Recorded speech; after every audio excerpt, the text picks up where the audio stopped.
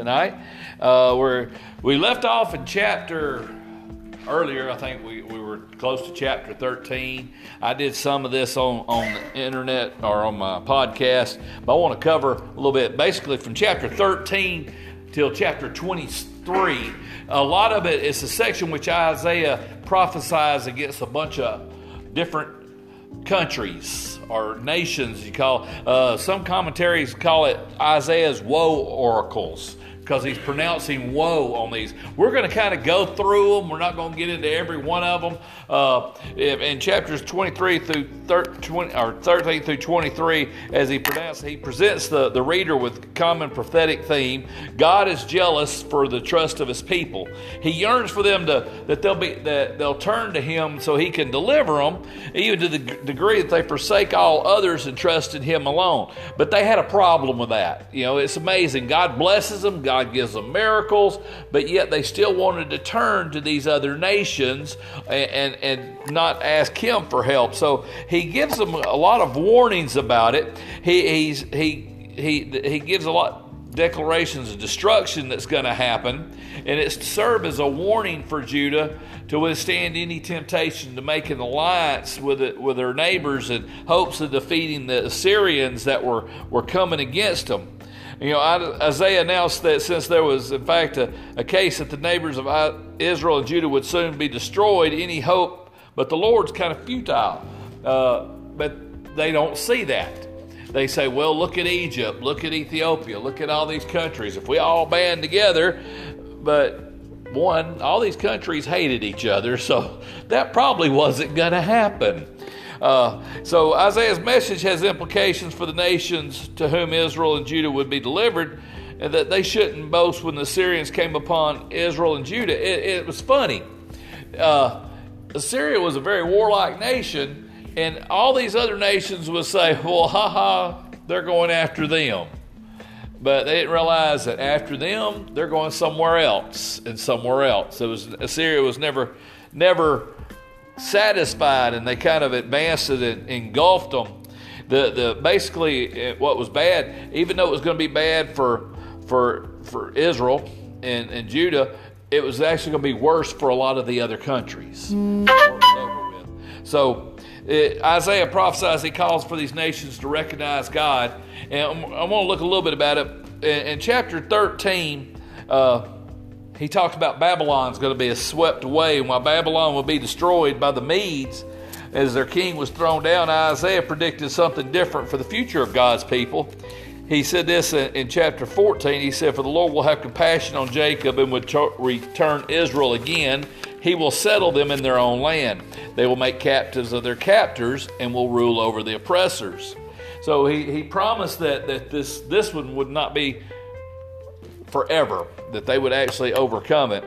And then in chapter 13, towards the end of it, he talked about Assyria would be destroyed. You know, Isaiah informed God's people that the present crisis was not unknown to God, even though some of them kind of think that. He planned it, and there was a purpose for it, and he was carrying it to completion. So their only hope was to repent and humble themselves before God. You know, isn't it amazing sometimes when you see trouble, how many people say, well, there is no God, God's not doing nothing? And that's what a lot of them were saying. Now, in chapter 13, in verses 28 and 32, he talks about the Philistines, Philistia. They were the sea people, and God through Isaiah warns them not to celebrate the destruction of Israel and Judah. He said, for a cloud was coming from the north, and there was no one missing the invaders' ranks. So basically he said, Assyria is going to overtake you too. A lot of people try to say that the Philistines are their descendants became the Palestinians. I was reading a bunch of them, and people say that that's where they come from, but in reality, they're not. The Palestinians are kind of they were nomadic from all kind of different people, They came out of Saudi Arabia. They came out of Jordan. They came out of Turkey. They were just wanderers, and they just kind of settled. They were kind of the low class and of those different nations, and they just settled in this one area. Now, in chapters 15 and 16, he talks about Moab would be devastated.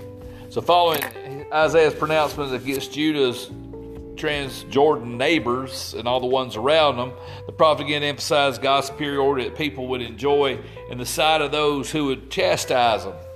So he talks about the Moabite sage and different things that would happen to them. When the oppressor was gone and destruction in, and the marauders have vanished from the land, he said, then in the tent of David a throne will be established by faithful love. A judge who seeks what is right and is quick to execute judgment will sit on this throne forever. So in those verses he talks about Christ coming back. We're going to get into one in just a second, I promise you. So actually, if y'all want to go ahead and turn to Isaiah chapter 17, that's where we're heading to. Isaiah chapter 17. He starts off and he talks about Damascus, and he calls it the burden of Damascus. And through verses 1 through 3, he talks about Damascus is going to be ruined. We're going to start a little further down. We're going to start in chapter 17, verse 7, and we're going to talk about what's going to happen to Israel.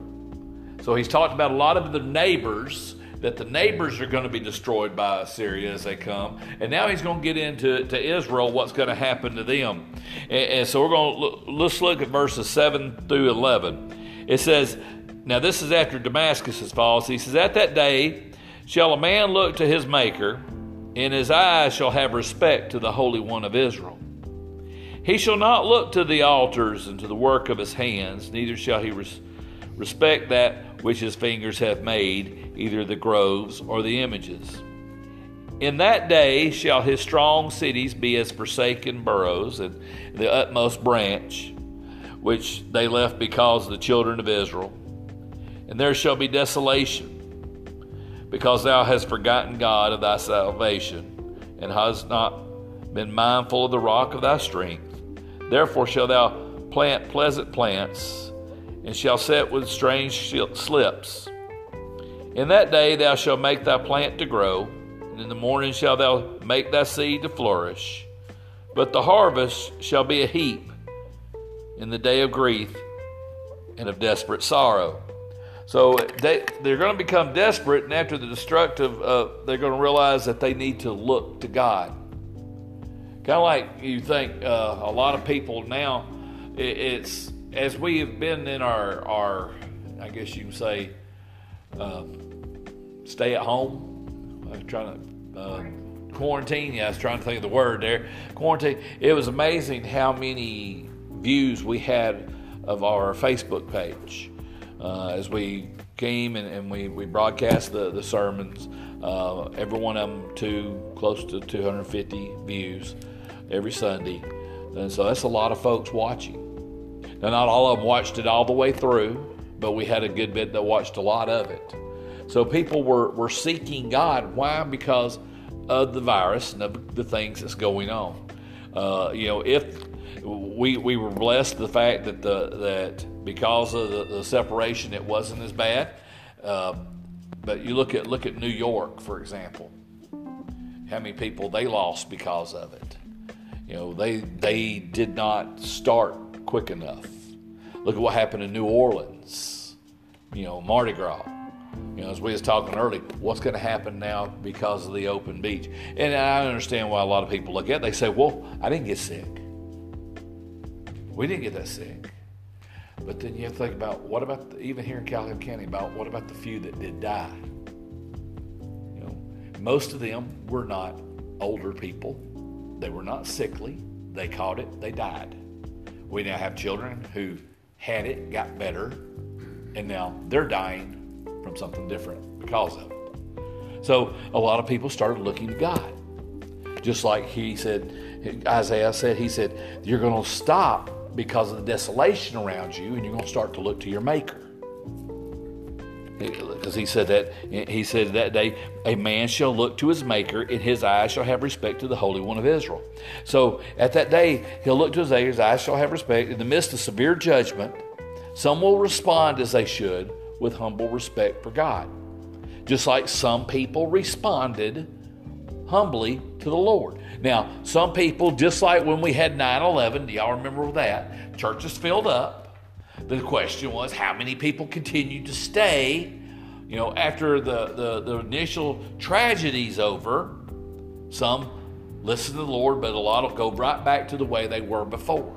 And so it was the same thing here. Now it says it goes into the things that they said that once they start looking to God, it said in the next verse, he said this, he says, they shall not look to the altars, the works of his hands, neither shall respect that which his fingers have made, either the groves or the images. What was bad in Israel, here's God's people, they were resulting before all this tragedy to idolatry.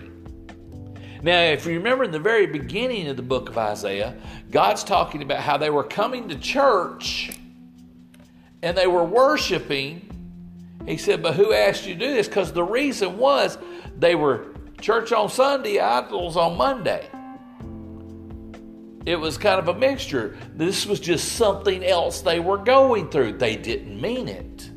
They were more interested in the idols. So he says, now they're going to look at the stuff they made and they're going to realize this didn't help. What idols do we have today? Yeah, I think that's one of the biggest ones right there. I think more people worship their cell phone than they do anything. Video game. Have you ever noticed that how addictive a cell phone is? Yeah, that's one of our biggest ones there, is the accumulation of stuff as our cells get. And that seems to be, I think, our biggest idol that we have. We are our own idol. And so we're the ones who create our own selves. But I think a lot of people has learned recently that really, it don't take long to lose everything. And so he's reminded this. He says they're going to see it. Now he goes on a little bit further into the next verse. He says, and in that day his strong cities be as forsaken branches, and the utmost branch. So their cities are going to be forsaken. In judgment, God will strip away Israel from every wrong thing that they might have trusted in. Start off with the altars and the images, but they also trusted in their strong cities. Israel had some very well fortified cities that they claimed would never fall. There had been battles before, the walls were never breached. And so they really believed that their army was going to overcome this problem. But when the Assyrians came, it didn't help. They were experts at siege. They were experts at destroying cities. So one of their strongest cities that they claimed would never, Lachish, would never be destroyed. Boom, it fell. So there was no hope. They thought Jerusalem would never fall. What was they in for a shock? What kept the cities from falling was God. But when he removed his hand of protection, there was nothing there to protect them. So everything they trusted in was gone. And you think about this. A lot of people trust in a lot of stuff, but if God would remove his hand of protection and you lose it all, then what do you got? Well, some people do, some people don't. That's the problem. That was what Israel was having. Instead of turning to God, they were still, some of them did, but some of them didn't. Why they had to go through what they had to go through is because many of them wouldn't turn to God. Some people rely on riches. And you think about how I was listening that one day, and they had come out with another stimulus package idea. And I love this one. This was, I think, the best one I'd heard. And everybody was going to get $2,000 Didn't matter your age, didn't matter what. Then the way they were going to pay for it, they were going to make more money.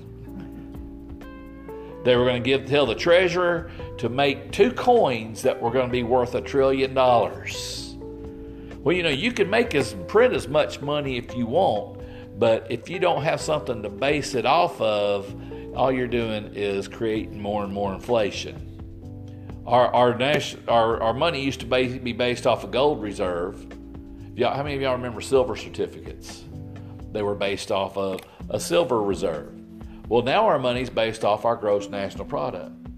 But if we're not producing anything, we're not selling anything, we're just printing money, we'd be like countries like Brazil where their money is absolutely worthless.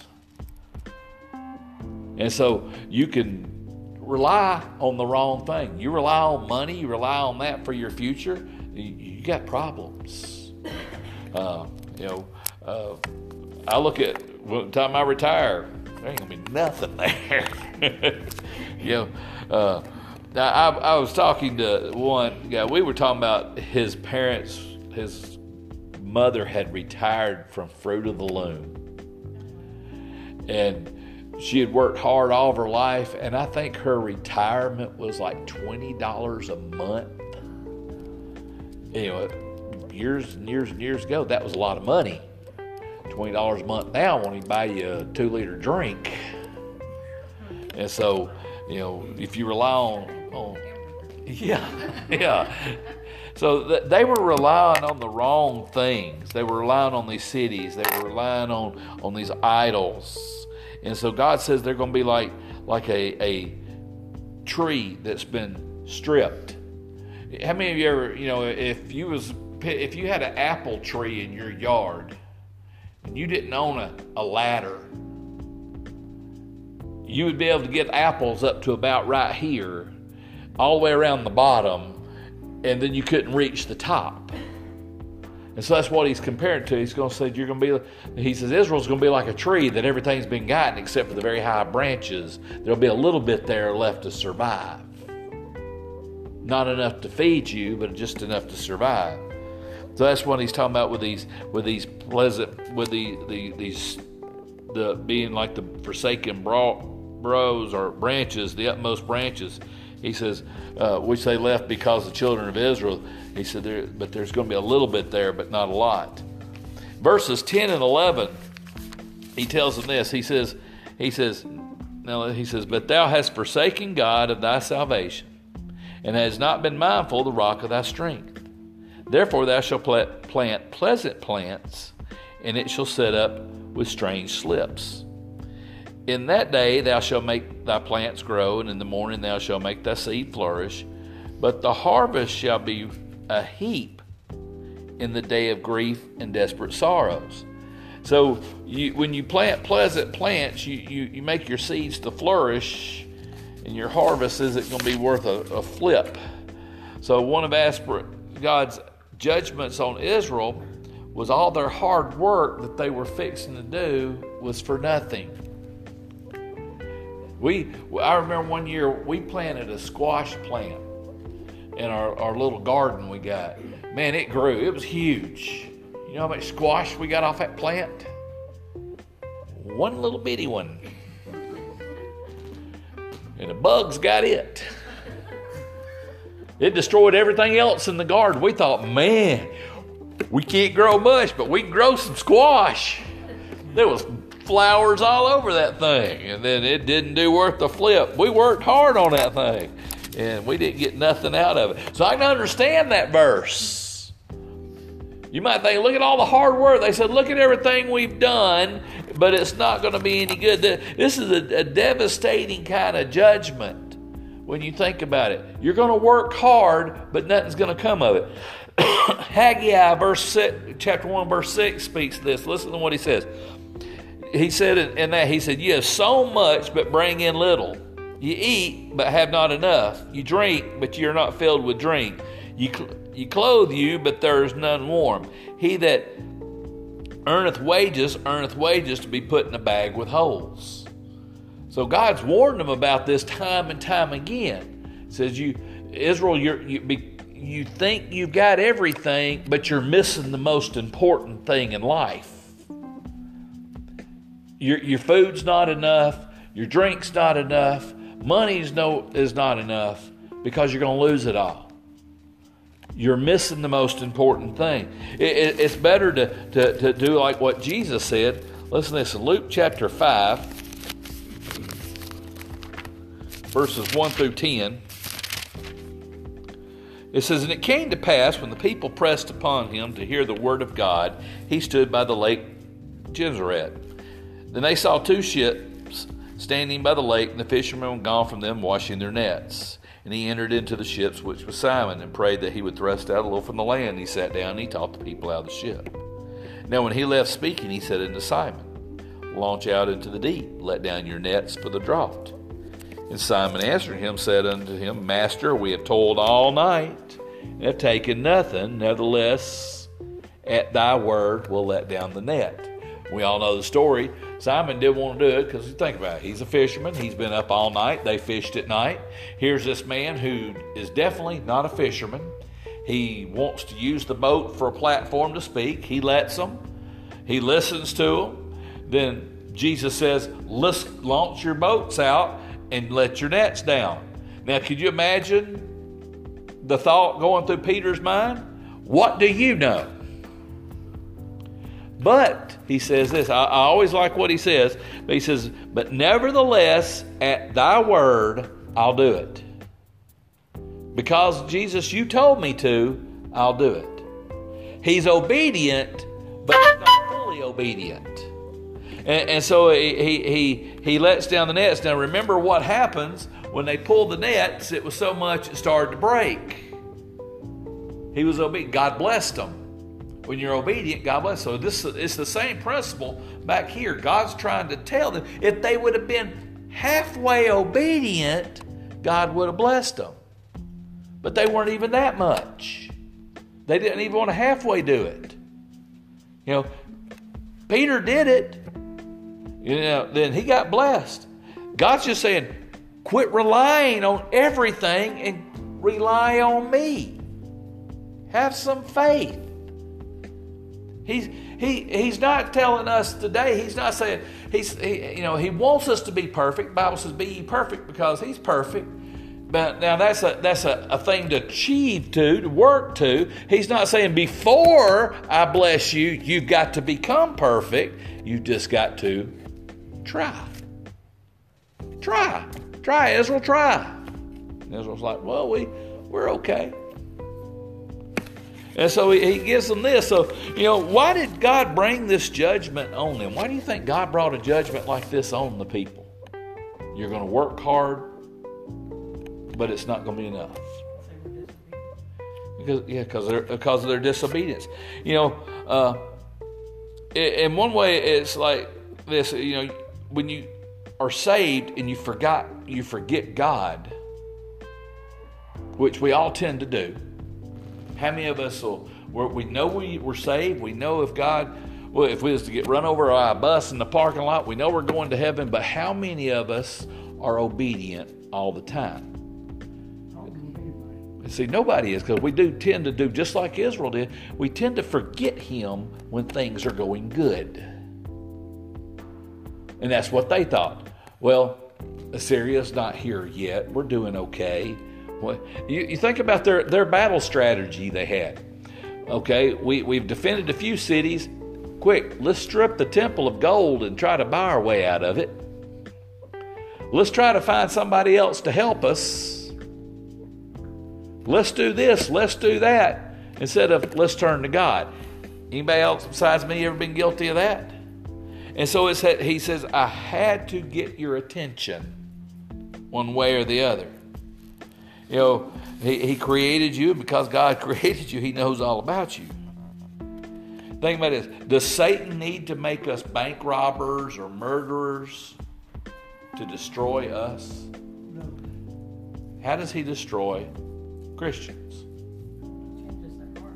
Changes their heart and gives us where we don't have, takes away our joy, takes away our desire. Makes you just content.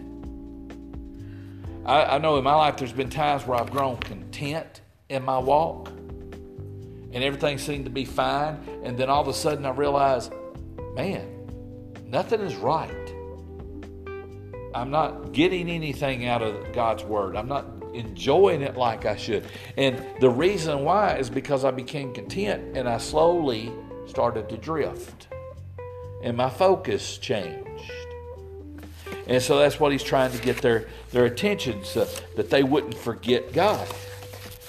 They knew who he was, because you think in Jerusalem, in the center of the city, was the temple. The temple was God's house. There were people there who were older who could remember when the temple was dedicated, when the cloud came and the Shekinah glory of God came and filled the place that the priest couldn't even walk in. You had a man of God prophesying to you. And yet, in the center of all this, they still forgot God. They just kind of started looking away. Calvin said this. He said, we are thus reminded that we ought not to be so impatient in enduring chastisements, which cure us of the fearful, dangerous disease of apostasy. And you think about how we become apostate in the things that we forget. Now, listen to what he says, verses 12 through 14. He says, woe to the multitude of many people which make a noise like the noise of the seas, and to the rushing of nations make a rushing like the rushing of mighty waters. The nations shall rush like the rushing of many waters, and the God shall rebuke them, and they shall flee far off, and shall be chastened like the chaff of the mountains before the wind, like the rolling things before the whirlwind. And behold, eventime is troubled, and before the morning he is not. This is the portion of them that spoil us, and the lot of them that has robbed us. So here's these nations who basically had made all kind of claims. We'll help you. We'll be there for you. We'll stand up with you. But when trouble came, they were gone. They were like the chaff that's blown when the wind comes. So he does this. He talks about this. Now the next verse is a country you wouldn't think about. He talks about Ethiopia. How many of you ever heard of the big mighty power of Ethiopia? I didn't really think about it until I read this verse and did a little study on it. Ethiopia was actually a very powerful country at one time. You wouldn't think about it now, because think about, y'all think back in the 80s when they were all starving to death. So here it is. Listen, he says he says, woe to the land shadowing with wings, which is beyond the rivers of Ethiopia, that sendeth ambassadors to the sea, and even vessels of bulrush upon the water, saying, go swiftly, messengers, to a nation scattered and peeled, and to a people terrible from their beginnings hereto, and the nation melted out, the trodden down, whose lands the rivers have yet spoiled. So he talks. This is talking about Ethiopia, and he's directing this word to them. Bolton said this. He says, all the prophecy is short. One probably it ranks as the most obscure chapter in the whole section. Wool said this is one of the most obscure prophecies in the whole book of Isaiah, because nobody thinks about Ethiopia being anything. When he talks about the rivers beyond Ethiopia, in Isaiah's day, Ethiopia, like I said, was a major world power. And like I said, it's hard to believe because they didn't do a lot in history. They didn't really record their history. You had Egypt, Ethiopia, and Assyria as your main power. And since Judah's kind of caught in the middle of all these, they thought, well, we can align ourselves with Egypt, we can align ourselves with Ethiopia, because they're so powerful. Nobody messes with them. One of the reasons nobody messed with them, they were so far away.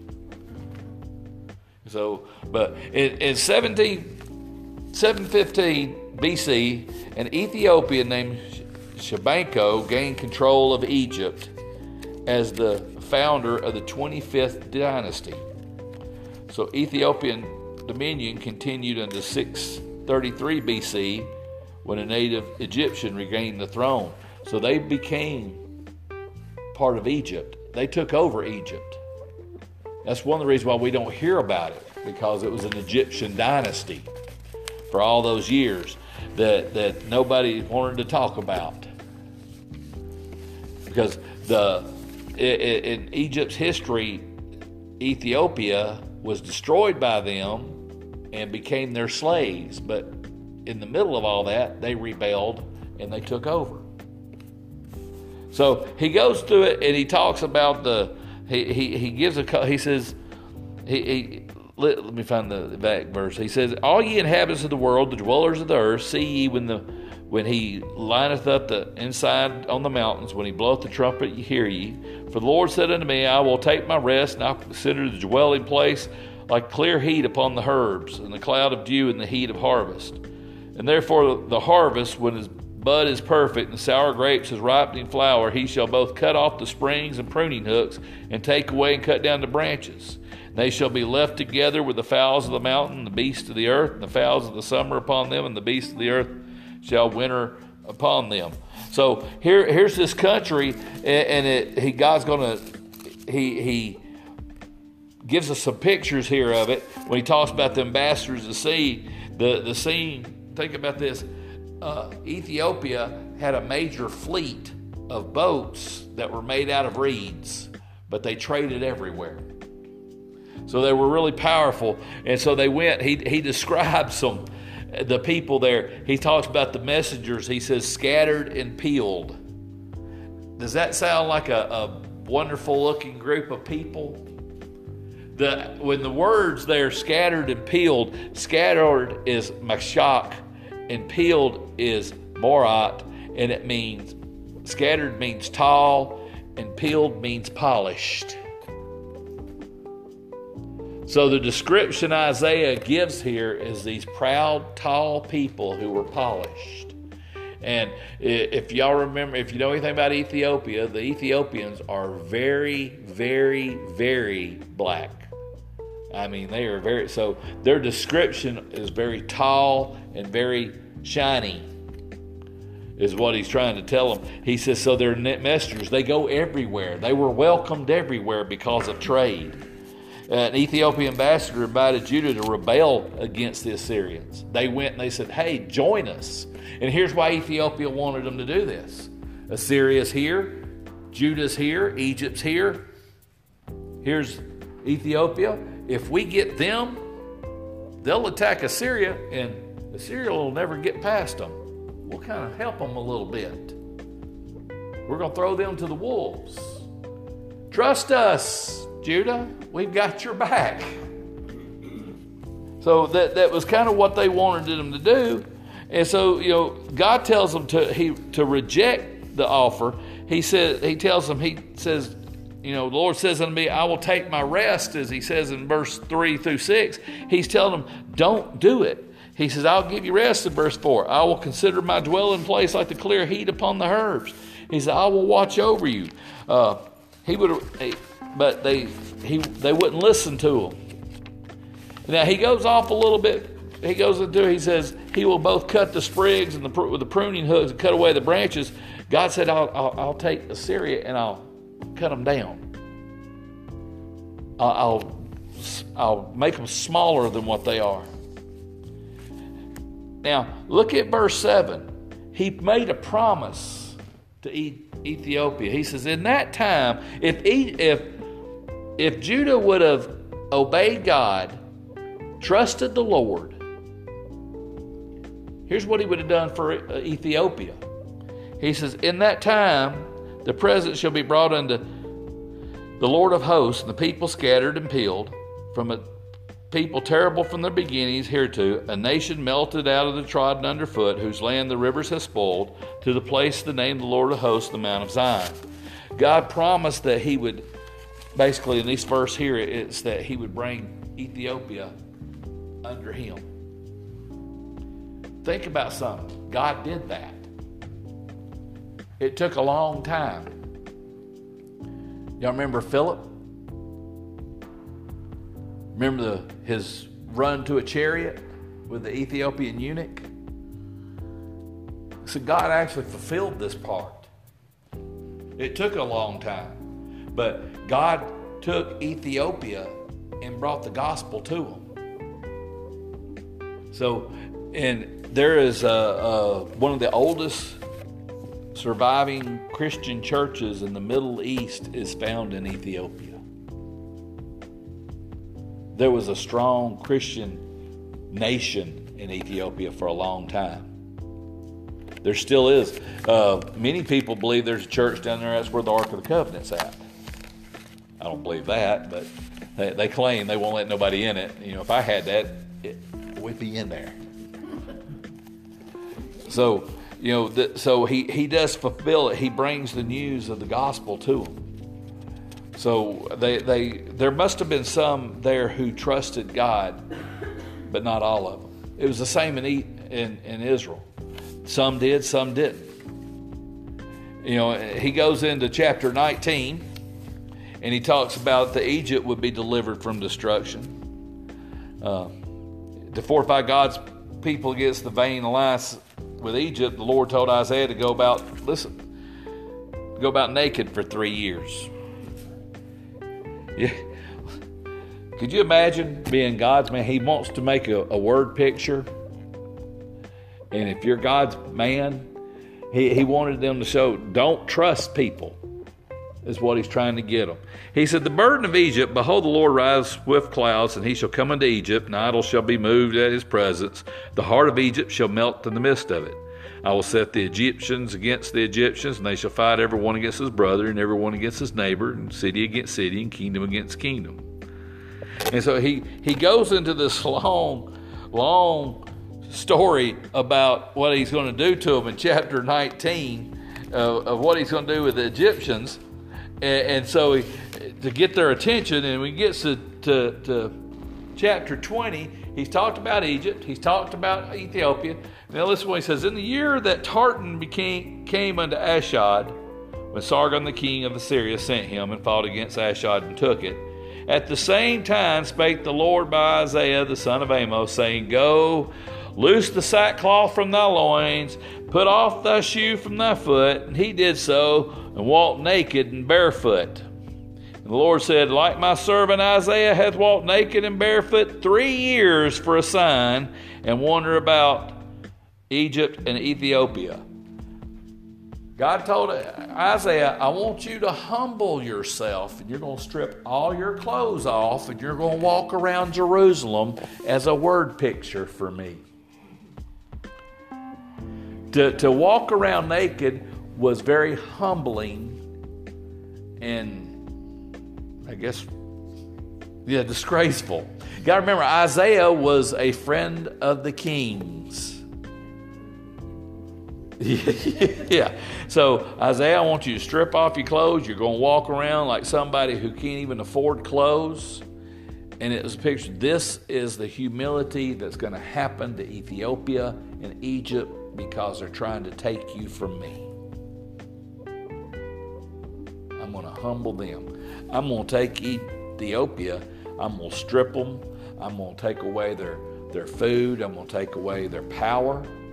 Egypt's going to become a country that wars against itself. It will never be the power it was before or wants to be. He said, Isaiah, you're going to show people what it's like to be humbled, like I'm fixing to do to them because of what they're causing you to do. So Isaiah had to strip down. Now, one commentator says he stripped down to basically his underwear. One commentator said, no, this reads that he stripped down to nothing and walked naked because naked meant naked. But for 3 years he did this. But what's funny is God gives a timeline here in this verse so that people could trace it back to exactly when it happened. Because he says, in the year that Tartan came unto Ashdod. So this happened... the year that Tartan came to Ashdod describes the Assyrian army conquers the Philistine city of Ashdod. Tartan, this happened in 711 BC. Tartan was not a person, he was the field marshal. He was the head of the army. Sargon sent him there to destroy him. History records it happened in 711 BC. Judah had not fallen, Jerusalem had not fallen at this time. It's known that Isaiah was there at that time. So at that time, Isaiah walked around naked. God gave us a concrete point in history that we say, this is when it happened. A lot of people throughout history try to take the Bible, try to take different things, say, well, it couldn't have happened the way the Bible says, timelines don't add up. But this one point shows exactly, yes, it does. The exact time. So the Philistines were the neighbors of Israel. And so what this was to show is go, hey, Israel, this is your closest city from your nearest neighbor. Guess who's next? My man's walking around humbling himself. You might want to take notice of what he's doing. And so in verse 2 of chapter 20, he tells them, it says, at the same time when the Lord spoke to Isaiah, so he's saying, I'm going to give you a sign. I want you to do it because I really want them to understand what's happening. I guarantee you when word got out that Isaiah is walking around naked, people took up notice. You remember when later God makes his prophets do some strange things. Y'all remember what he had Jeremiah do? He had to lay on his side for so many months, then turn around and lay on his other side for so many months. God told him to make bread and cook it over a fire of dung. First he told him to use his own dung. And Jeremiah's like, ooh, no. God said, okay, you can use cow. But that would have been very nasty bread. That's about the only way you can say it. And it was a word picture of what was fixing to happen. I'm fixing to besiege your city from all sides. But people didn't listen. Isaiah's walking around naked. He's proclaiming what God's fixing to do. People don't listen. You know, the sign here in he tells us in verse 5 and 6, it goes down and it says, they shall be afraid and ashamed of Ethiopia for their expectations, and Egypt for their glory. And the inhabitants of this shall say in that day, behold, such is our expectations. Whether we flee for help to be delivered from the king of Assyria, how shall we escape? God was trying in this the things that he had him do to show you can't trust Egypt, you can't trust Ethiopia. There's no point in running to them. They can't help you. That what they have will not help. It's like a lot of things that happen today. What we see is not really always the truth, is it? I mean, you think about news promises. They promise you this, they promise you that. Like that stimulus package I told you about. Okay, here's $2,000. Well, guess how we're going to pay for it? You can't always trust in that. You know, I like, here came a stimulus package to help the economy. What did people do? Walmart put out big screen TVs the first day they announced it. President got them say, y'all use this to pay your bills. Help the economy out a little bit. Y'all want to buy a 65-inch television? After that, next day, hey, you going to pay your rent? I just bought a 65-inch television. Want to come watch it?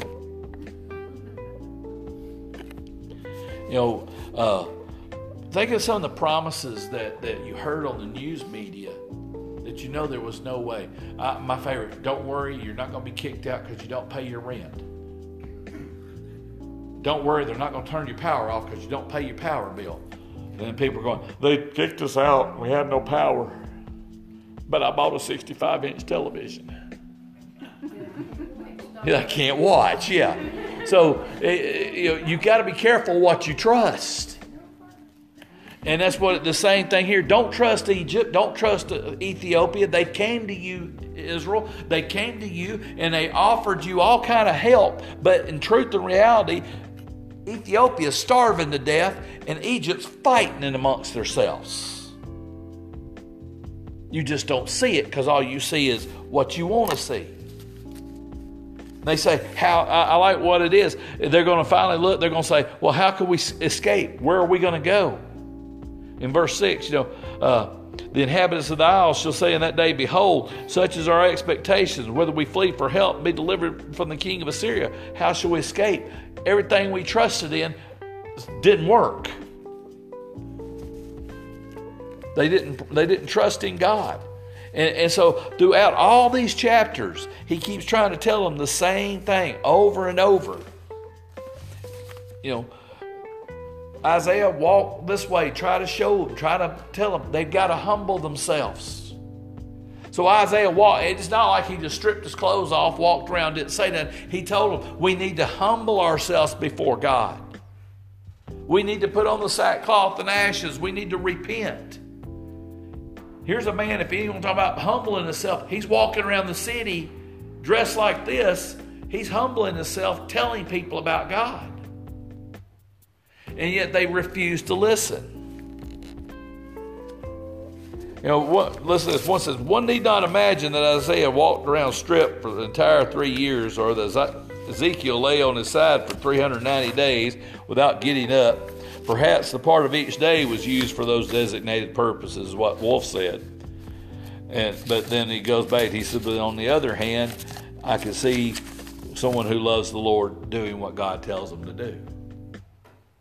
He says other prophets were asked to do different things. Hosea had a marriage.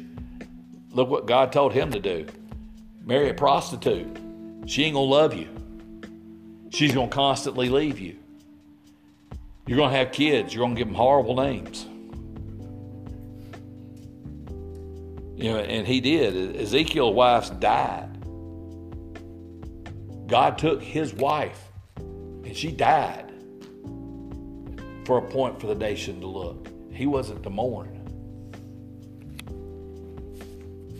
So he gives them all these different signs. And he's wanting them to understand that there's only one thing you can do, and that's to trust in the God.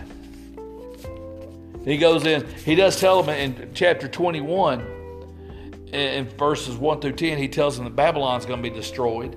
Isaiah warns his audience that they shouldn't trust anybody but God. Don't flee to Babylon. Babylon's not going to rescue you. He tells them, Duma in chapter 21, verses 11 through 17. He says, the burden of Duma. He says he calls out of Seir, the watchman of the might, the watchman of the what might. That basically Duma is the son of Ishmael, who founded the Ishmaelite tribe of Arabia. The Saudi Arabians are not going to help you. We're going to stop here because I want to pick up on chapter 22, and we're going to look at chapter 22 a little bit next week, because it talks about Jerusalem is going to be destroyed. So we're almost through this part before we get to a totally different. I didn't want to go through each one of them because it's a repeat. It's a repeat over and over and over of each of these nations as he describes the horrible things that's going to happen to them. And it was a picture for Israel to look at these nations, to realize that these nations who seemed strong, who seemed like they had everything, had nothing because they didn't have God. You're my chosen people, he's telling them, but you're not listening to me. You're listening to all these other people. I'm fixing to wipe them out so you'll see that they don't have what you want. Because, Israel looked at each one of these nations. They looked at Egypt, Ethiopia, Saudi Arabia, all these different places. And they did like most people. The grass is always greener on the other side of the fence. Why is the grass always greener? Usually the septic tank's backed up. And he wanted them to understand that it's not as good as you think it is. So this is a prophecy for Israel? Yeah. And every one of these nations failed the way he described in the book. And it was a prompt. This is going to happen to you because you won't listen to me. I've listened to some people say, well, God of the Old Testament was so cruel. But he's not. He's trying his best to get their attention. Yeah, just like today.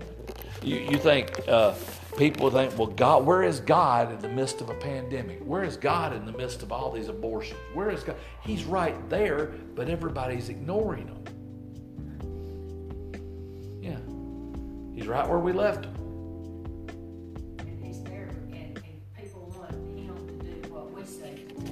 Yeah. for us to obey. I was listening to this guy talk about the difference in the church in the last 30 years. And he said, do y'all remember when you used to go knock on people's doors and they would understand why you were there? He said there was a basic knowledge of who God was. He said, you go knock on people's doors today and invite them to church. He says, one, they might shoot you because you're knocking on their door. He says, but the majority of people don't have the basic idea of who God is anymore. The same thing happened back then. To start off with, they had a basic knowledge. Here in one country, that one I just talked about, the Saudis, the Arabians, they were from Ishmael. Ishmael had been taught who God was, but his people abandoned them. They knew, but they quit. America knows, but we've quit. So when the church now has to, how do we reach people who are now, the new word for them are nuns. N-O-N-E-S. The reason that word, they know none about God. Yeah. So how do you reach them? This is a generation that is also taking up things like the Norse gods and Wiccan and things that we thought were wrong in bed. And They're searching, but then they look and they says, I don't want to trust what you say is right. They didn't want to listen to what Isaiah said. It's not helping. I prayed, it didn't help. Well, God's not a magic lamp that you rub. He's not a genie. He is a God who says, I love you. I will do anything for you, but you've got to love me. I'm here for you. I will help you. I will bless you, but I'm not going to force myself on you. You've got to make that decision. Israel, I've given you signs. I will wipe these people out. You know I can do it. You've seen me do it before. I used the ocean. I've used plagues. But you got to trust me. And they didn't want to do it. And that's why Isaiah seems so cruel there, but he's not. He's showing how much you love. I will do anything to get your attention. He's trying to get America's attention now.